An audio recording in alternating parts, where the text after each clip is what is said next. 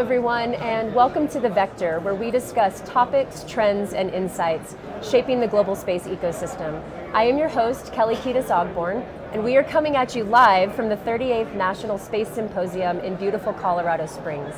I'm so happy to be joined today by Mike French, who is the Vice President for Space Systems at Aerospace Industries Association. Mike, thank you for joining me. Oh, absolutely. Thank you so much for having me. And you have had such a distinguished career in the aerospace industry, so if you wouldn't mind me indulging the audience a little bit with your bio points. Oh, sure. So, as lead of the Space Systems Policy Division, Mike works with AIA's membership to advocate for policies, regulation, and investments that ensure American leadership and strong industry partnership across the civil, commercial, and national security sectors.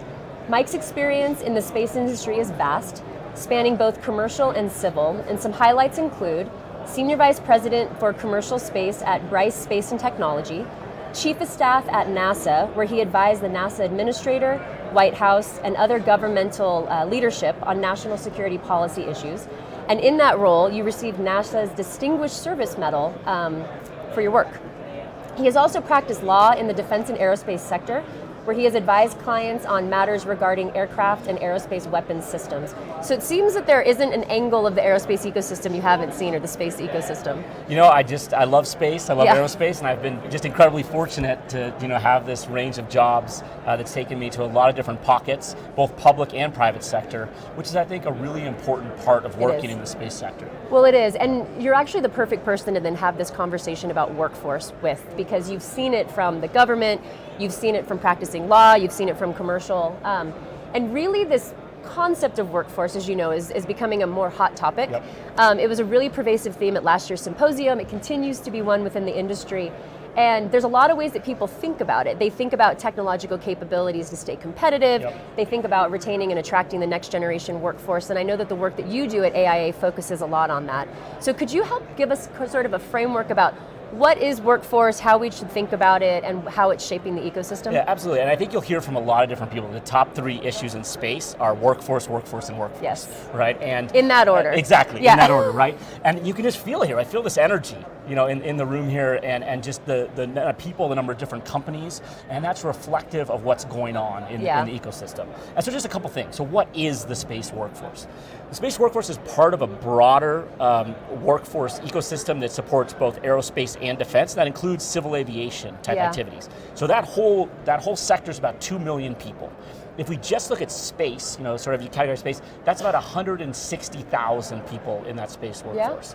Yeah. And everything about that, just like the energy here, is really positive. Mm-hmm. So if we look at the last 5 years, we've had continuous steady growth in the space workforce. Something about 18% growth in 5 years, according to the Department of Labor. Yeah. The other thing that's really exciting about that is space sector pays really well. Yeah. So the average salary in the space sector is about nearly double the average salary in the private sector writ large. So when we think about the space sector and the space workforce, you really got to think about a lot of energy, growth, strong, high-paying jobs, and most of them, here in the U.S., right? Yeah. Non-exportable jobs, particularly. Yeah. And so when we talk about the workforce, something I like to think about, and you don't always want to paint in too broad of brushstrokes, but something that's important to think about is there's sort of two big categories. One of those categories is what we traditionally, when we think about space, we think about sort of scientists and engineers, right? Sort of four-year career. Rockets, satellites, Exactly, four-year STEM career type university jobs, right? Or trained jobs. I think a side that we haven't been talking about it much, but we're starting to talk a lot more about, is the skilled technical workforce, right? The folks that are on the factory floor, that are operating the machinery, conducting the testing that's actually making all of this happen. Yeah. And so those are two distinct areas that at AIA we focus a lot on, and employers focus a lot on, but we've particularly been paying a lot of attention, I think, in the last year or so to that skilled technical workforce area. I think that's a really critical point, because one of the things that I see within space is sometimes people will self-select out because they don't think that their background or their skill set actually fits jobs. But there's a lot of talk about reskilling and upskilling, about these technical type vocational trainings and other type of programs. Can you illuminate on what some of those are to give something tangible to the audience? Well, first of all, that is that is just not an anecdote, right? So we did a study to try to get a sense of this. Yeah. And so we had a formal study done with some polling done, and space is an incredibly attractive sector. Yeah. So two potential it's cool. workforce. I mean, no one's going to say they don't want to work in space. You just walk around this exhibit hall and the things you see are just unbelievable, right? And so space was the number 2 sector that we saw after just technology writ large. About 72% of people said they'd like to work in the space sector. Yeah. But of those people, only 62% thought they could. Right? So you saw this high interest. So it was put on themselves. Exactly. Yeah. They didn't, and so you'll see a lot of campaigns about spaces for everybody, and it's really important, right? Because you see these folks who they think that it's for rocket scientists only. Yeah. And that's not the case, right? We need a whole range of jobs of all skill types, all educational backgrounds to work in this ecosystem. Yeah. And so we're trying to see a lot of both programs as well as moves employers can make to address that gap. Are you seeing a divergence between technical jobs that exist now and then what people should be prepared for? Because a lot of these younger generations that are interested in space that might want to do something highly technical or in some sort of vocational training now, what should they be looking for? Like, what's going to be relevant in 3, 5, 7 years? So I think that the one thing we've done, so we've worked with the National Space Council, the White House National Space Council, on developing a series of regional pilots to look at this skilled technical workforce issue, right? How are we making sure we have the pipeline in place to get people employed today, as well as looking 3, 5 years down the line, right? And we're not done yet. We're still working, but an early finding that's really positive is these places we identified that were identified as best practices, there's something there, right? Yeah. So they know what they're doing, right? And so what is it a matter of? It's a matter of focus and attention and getting the word out, which is that's sort of the better problem to have. It is, yes. And so to your question about that skill building, there's a lot of folks that are expert at this at the community college level, as well as in the industry jobs themselves. And so by connecting the folks that are hiring with the folks who are doing the training, we're finding just that pipeline can happen immediately because you do have thousands of people that are interested in space to start, but then when they realize they can get a job doing it, that's the dot that needs to be connected. Yeah. And not only that, through these training programs, most of the time, you're getting paid while you're learning, right? And the skills that you're learning often start at skills that are widely applicable.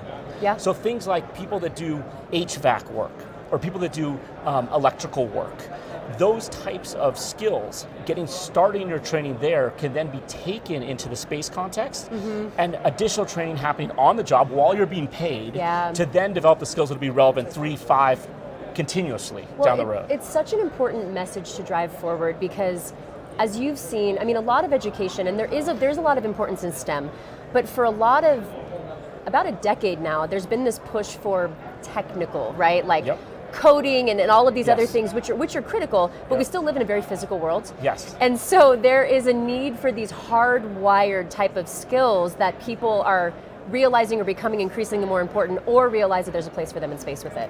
Absolutely, and also there's some misconception, there's some myths about what those jobs are. Yes. Right? There's this sort of vision of it being sort of a dirty job, or sort of a physically demanding job, and I don't mean there's certainly aspects of all work that's going to. So I don't mean to dismiss that in any way, right? But if you think about a space factory, right? These are incredibly clean places, right? They're clean as your kitchen. I used to work with a colleague at NASA who would joke that when we land a rover on Mars, we don't want to think we found life because we've found a Dorito that someone left on something, right? Or a chip bag, exactly, right? You need. These are very clean environments because that's important. You have to have a very clean environment so that things will work, and it has to be incredibly precise. And so the type of jobs, on that factory floor, there are people that know how to use machines. There are people that know how to repair machines, and these machines are some of the most advanced machinery we have in the world. Yeah. Right? And so it's a different skill set, I think, than people imagine. And when you go and take, people that are in community college programs or people who are thinking about maybe high school programs, and they see what these factory floors look like, they see what their job would be, they see what they're building, there's just an energy that is an incredible selling point for space. Well, I'm glad that you brought up that anecdote of dirty jobs, yes. right? Because I know that there are a lot of perceptions about what it is to work in space and what space jobs are.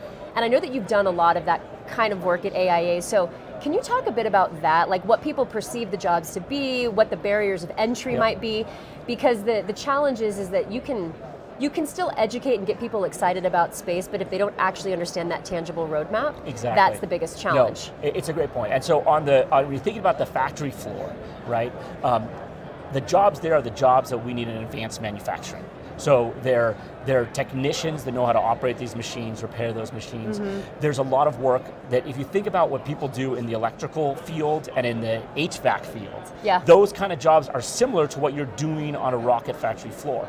The other thing that's of very high demand is welding, right? So welders, incredibly important to our business. Another job that maybe is not quite understood as well is we do a lot of testing. Right, so when anything goes to space, we've done a whole series of tests because once it gets up there, right, you can't just, it's pretty hard to do something about it, right? We're thinking of ways, we're coming up with a lot of cool things to do once it's up there, but you want to test on the ground so that when you know it works when it gets up there. And so there's a lot of jobs around how you test things without breaking them, what we call non-destructive testing. So things like X-raying and that sort of thing. In fact, I learned about an interesting program where a company was looking for more of these types of non-destructing test engineers, and what they did is they connected with a community college that had a program for radiology techs, for medicine, for the healthcare field. Cool. And they realized that it was a very similar skill set to what they needed for doing the non-destructive testing. And so again, the people were there who were interested, right? The training was there. It was about connecting the job with the right resource. And they could take those people, and then with some additional training on site while they're being paid, they could start being part of this non-destructive test workforce.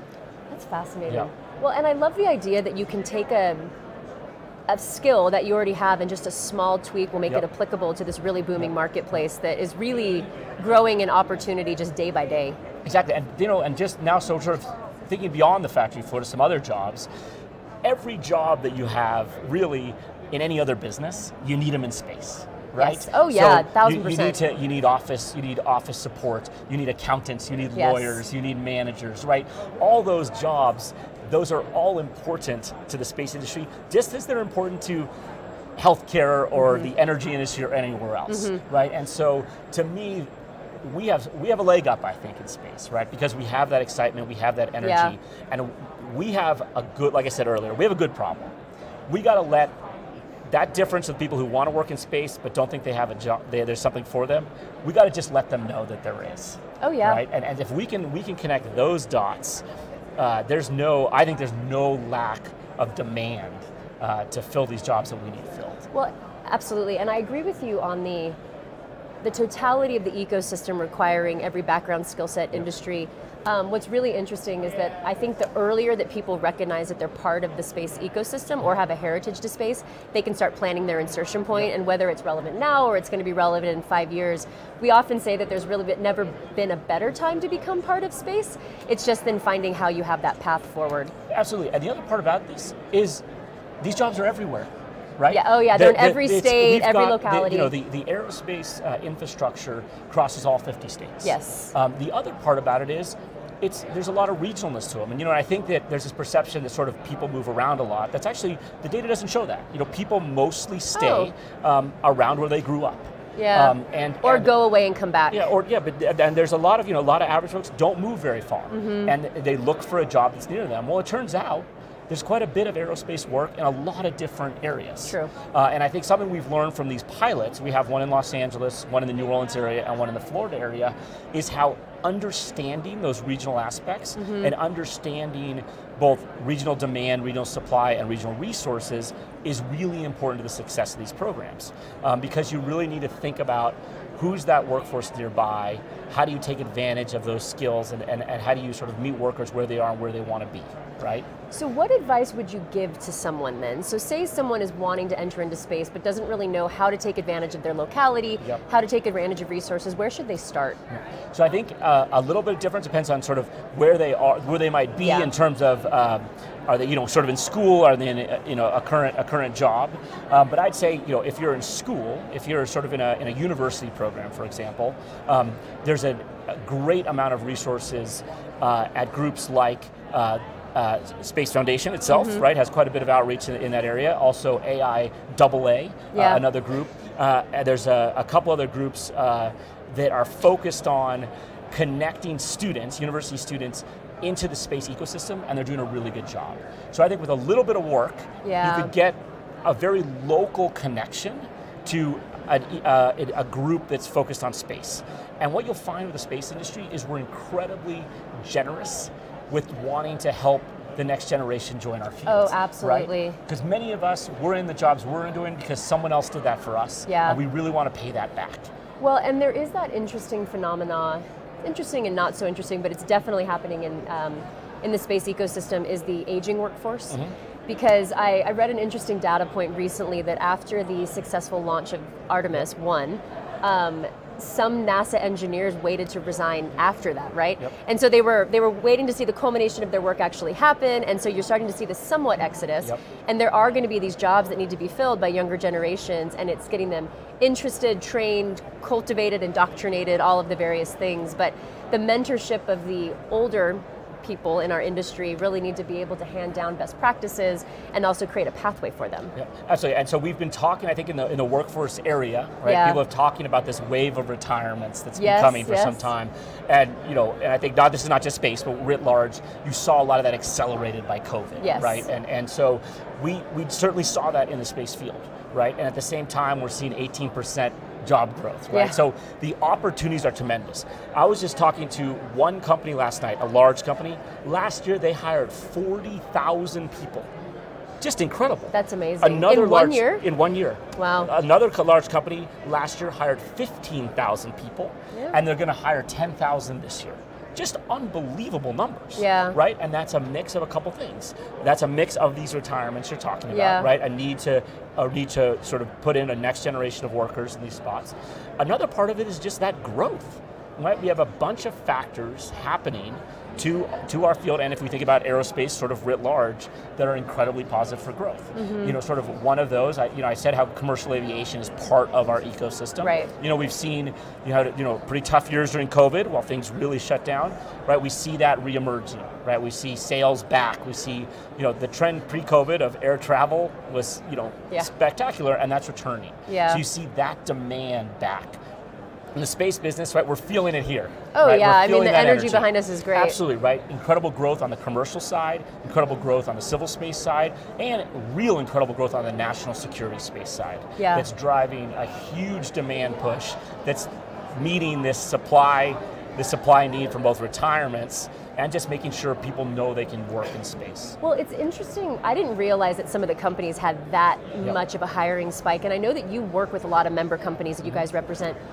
What can they do, or what do they do to be able to attract and retain talent? Because I also know that within this workforce topic, people are fighting over the same people. It's true. And so how do they, one, be able to get the workforce that they need now, but then also be able to prepare for the future needs for what the government's going to need from a customer set? No, it's a huge area of thought, right? And energy. All of us are pontificating on it. Exactly, right? And people are putting some real resources into it. So on the skilled technical side, you have these partnerships that I was talking about between local community colleges and try to make them regional efforts. Right. You've got some, a lot of resources and thinking focused on that, right? Knowing, hey, this is what we need if we're going to have workers, now in months, but also 3, 5 down the line. Similarly, a ton of investment on the university side. And a couple things going on there, right? There's a lot of thought saying, hey, we can't just partner with the same people we've always partnered with, right? We have to expand our basic universities. We have to expand our regions that we maybe didn't focus on before. And then another thing that's happening that I think is really interesting is looking at job descriptions and job classifications. Yes, right? That is a huge area too, to be able to potentially improve upon maybe writing it for aptitude and less background or history. Exactly. So when I talked about that delta between those people that want to be in space and those people that said there's nothing for them, when asked why, one of the top reasons that came up was job descriptions. When they looked at these things and said, that's not me. right? True. And so we have some real and it efforts. is them. Absolutely, it's absolutely them. And so you see major companies doing very purposeful scrubs of all their open positions to see, are we really asking for the right things here, right? Does this need a 4-year degree or not? Yeah. Does this need so many years of training or not, right? Because there's interesting findings of that people currently in those jobs that are being posted don't have the requirements of the people that you're posting this job for, yet they're thriving, right? Some of the best people on the team couldn't get hired for the job that's posted for them, right? And people are recognizing that, and that's incredibly important. Yeah, and especially for this evolution where we're going to require such a robust and diverse workforce in the future. While it is important to maybe have somebody that has 25 years of experience in space, the aptitude and the skill set for the job maybe has it in a different industry. Absolutely. So I think that position description examination is incredibly important. Are you starting to see companies flip that? Absolutely. Good. So we had one of our regional meetings just a month ago in New Orleans. Yeah. And one of the topics of discussion was how several companies talked about how they had successfully made that, right? A similar sort of analogous thing that's going on is looking at our veteran community that has an incredible set of on-the-job training from their time in service. Oh, absolutely. And making sure that also translates into job descriptions and jobs. Yeah. Because again, it's one of these things where they have years of hands-on training doing something very similar to what's being hired, but that the words and the job types from their active service may not look the same on that job posting, yet they are beyond qualified for those positions. Oh, absolutely. Well, and especially for a lot of the jobs that you would have, in theater, in service, you're sort of a jack of all trades in a lot of ways because you've been exposed to a lot of different skills, but you're also extremely highly trained in one vertical. And incredible leadership. And incredible leadership. Right? And teamwork and working under pressure. Exactly. All those things, right? And so,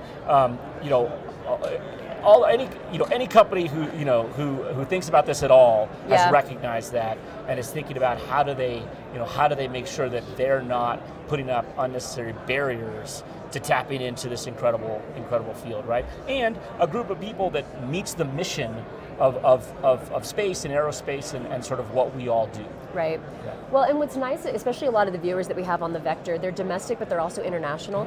So there's a lot more recognition, internationally through emerging spacefaring nations and others that they want to become part of the workforce, they want to train, they want to engage with the U.S. I think there's a lot of lessons that we can impart and a lot of resources that we can give. Are there any resources that come to mind that the audience could take advantage of to learn more about this? Yeah, so I think a couple things. So one thing, on some of that regional training that I was talking about, you can look up the White House National Space Council Skilled Technical Workforce effort, and you can read about some of the things we're doing in Florida, in New Orleans, in LA. The Department of Labor is actually putting forward a specific effort just on this, right? Looking at pre-apprenticeship and apprenticeship programs in space to see how it can make sure that those federal resources are recognizing the need and putting in a more permanent structure to support this, right? So it's not just one-off. Great. I mean, it's necessary, No, absolutely. And then I think on the university side, I think some of those resources, whether that's Space Foundation itself, AIAA, some of these other groups, really excellent resources for kind of the college university community. That's wonderful. Yeah. As our time is slowly coming to a close, is there anything that you want to talk about anecdotally or anything else workforce related that you think is really important? I think the important thing to remember here is there's big demand. Yeah. There's jobs, right? There's jobs, they're high paying jobs. Yeah. And there's a job for you, right? That, we love to be in space talking about how hard it is, how it's, it is rocket science. Yeah. Well, yeah, sure, it is, but all that is supported by every type of job you can imagine. Everyone here. And all these folks behind us, right? And the thousands of people behind them that are in all 50 states, supported by a global trade ecosystem that's making this happen. Yeah, it truly takes a village. And to your point, you start at one place, but then when you start to peel back the onion, you realize that there's just a lot of diversity of jobs and thousands upon thousands of people that are making the missions possible. Yep. Absolutely. Yeah, well, I've really enjoyed this conversation. Thank you so much for joining me. Yeah, and to all of our viewers, remember there is a place for everyone in the global space ecosystem, so stay tuned, stay plugged in, and look out for future Vector conversations. Thanks for joining.